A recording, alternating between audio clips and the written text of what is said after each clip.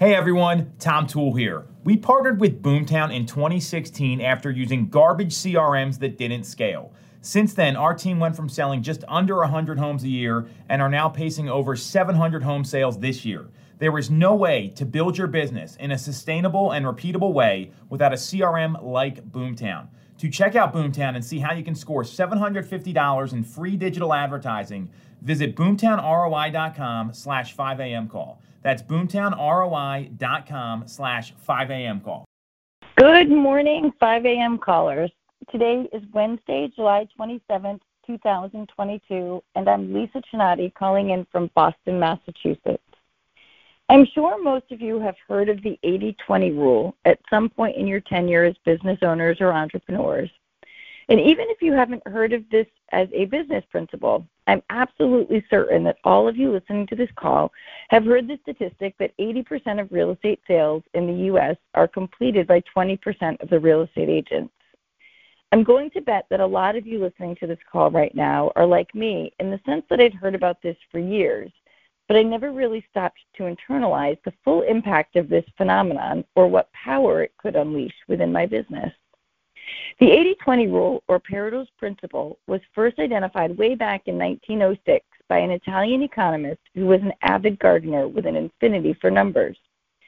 One summer, while harvesting peas from his garden, he found that 20% of his pea plants produced 80% of the peas. Pareto then started doing some research about land ownership in Italy. And voila, same ratios happened to apply here as well. It was an accidental discovery. But once Pareto discovered this, he started to really dig into this and found that there were an insane number of correlations in all sorts of areas outside of land ownership and outside of Italy. Pareto's study into this became his lifetime passion. At one point, he dubbed this the law of the vital few, for obvious reasons. Pareto fully intended this few in relation to actual humans, but it truly applies to so much more than that. As the study of the 80-20 rule went deeper, the benefits to business owners have become both quite numerous and quite obvious. Inherently, most business owners are visionaries. We think big, we think fast, and we typically have at least a dozen things on our top priorities. Those things that just have to be done no matter the cost or the hours involved. We create fires not just for ourselves, but for everyone around us. And what I can tell you about this is that when people are doing a little bit of this and a little bit of that, they may be doing all of those things okay, but I promise you that they're not doing any of them at a level of true excellence.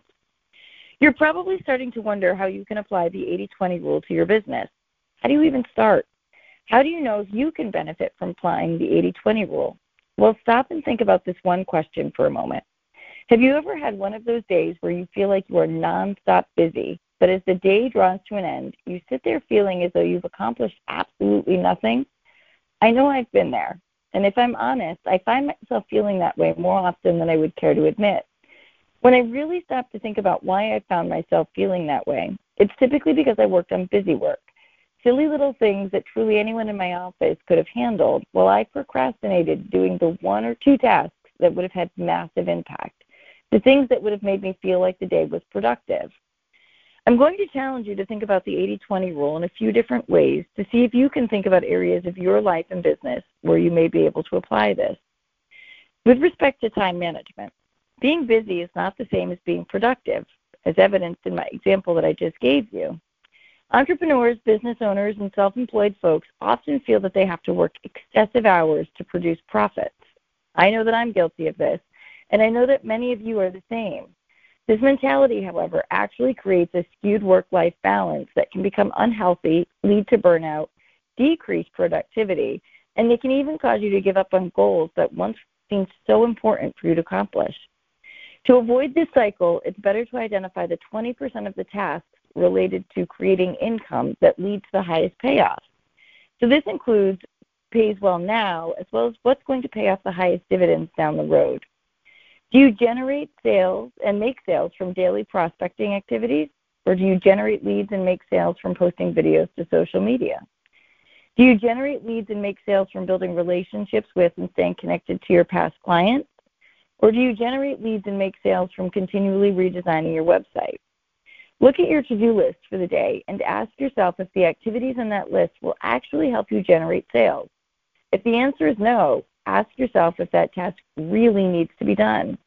In my list above, I would argue that 99% of us have a website that is good enough, and no amount of tweaking and editing it will actually move the needle with respect to helping us sell more. With the time that you save on your work tasks by using the 80-20 rule, you will have more time to devote to personal enrichment, relaxation, exercise, mental health, and the important relationships in your life. It's a win-win. In business management, when you manage a business, team, or project, it is possible that 80% of the work that is completed gets done by 20% of the people involved. Use the principles of the 80-20 rule to determine who your most productive team members are. Task them with the most important items. Put them in leadership positions so they can teach others the same principles that they use. Observe and interview these team members. Identify their unique traits, skills, and habits that they have that lead to their productivity. Use this knowledge to train other team members and improve the productivity of your entire team. And finally, the 80-20 rule of social media. I know we've all heard this one before. The 80-20 rule indicates that 80% of social media posts should be useful to your audience, meaning it educates, entertains, or offers a solution to their problems, and only 20% should explicitly promote your business. Please, people don't go on social media to see advertisements of your listings or the schedule of your open houses. They log on because they're bored. They want a connection, entertainment, inspiration, or information that can improve their life. In fact, finding funny and entertaining content is the number one reason for using social media, followed by the desire to fill up spare time. Providing the type of content that your audience goes to social media for gives them a reason to follow you and your brand. In addition, by providing helpful content to your followers, you're able to give them something rather than just asking them to transact with you. This allows you to keep their attention long-term and build a sustainable relationship so that they'll continue to be loyal to your brand well into the future. And sure, giving your audience what they want and building customer relationships are important, but what about the bottom line, driving revenue, making money? That is important too. The 80-20 rule helps with that. When you only post promotional content 20% of the time, users will be more likely to act on your message when they see it. If you post about listings, sales, and open houses and the like too often, it isn't special and your followers tune out.